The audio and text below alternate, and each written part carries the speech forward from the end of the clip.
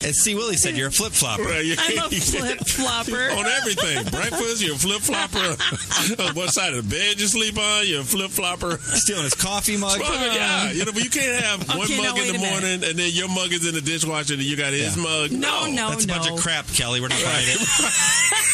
I only sleep on the left side of the bed, even when I'm alone. My cat sleeps on the right side. Well.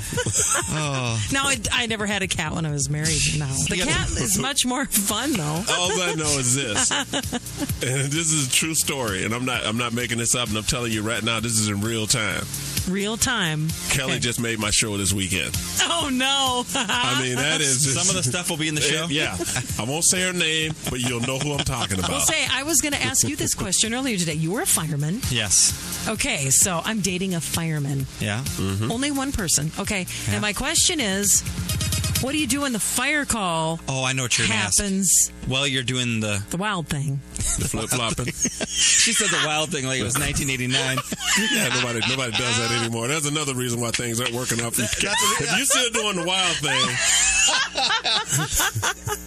You tried to blame him for everything. I think it's you.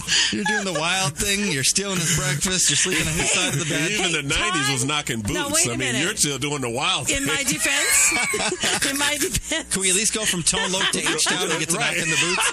Todd buys Nikes from 1985 by the case. So I'm in the right era for the guy I'm dating. Let's get back to what happened. So the guy she's seen now is a fireman. Right. Okay? Well, we're just pretending it's me. And they were getting into some stuff. Right. And his fire pager went off. Right. So she was asking me, because I'm a volunteer fireman. She asked, did that ever happen to you first? A, and B, did you guys finish? Tracy and I never do that. Right.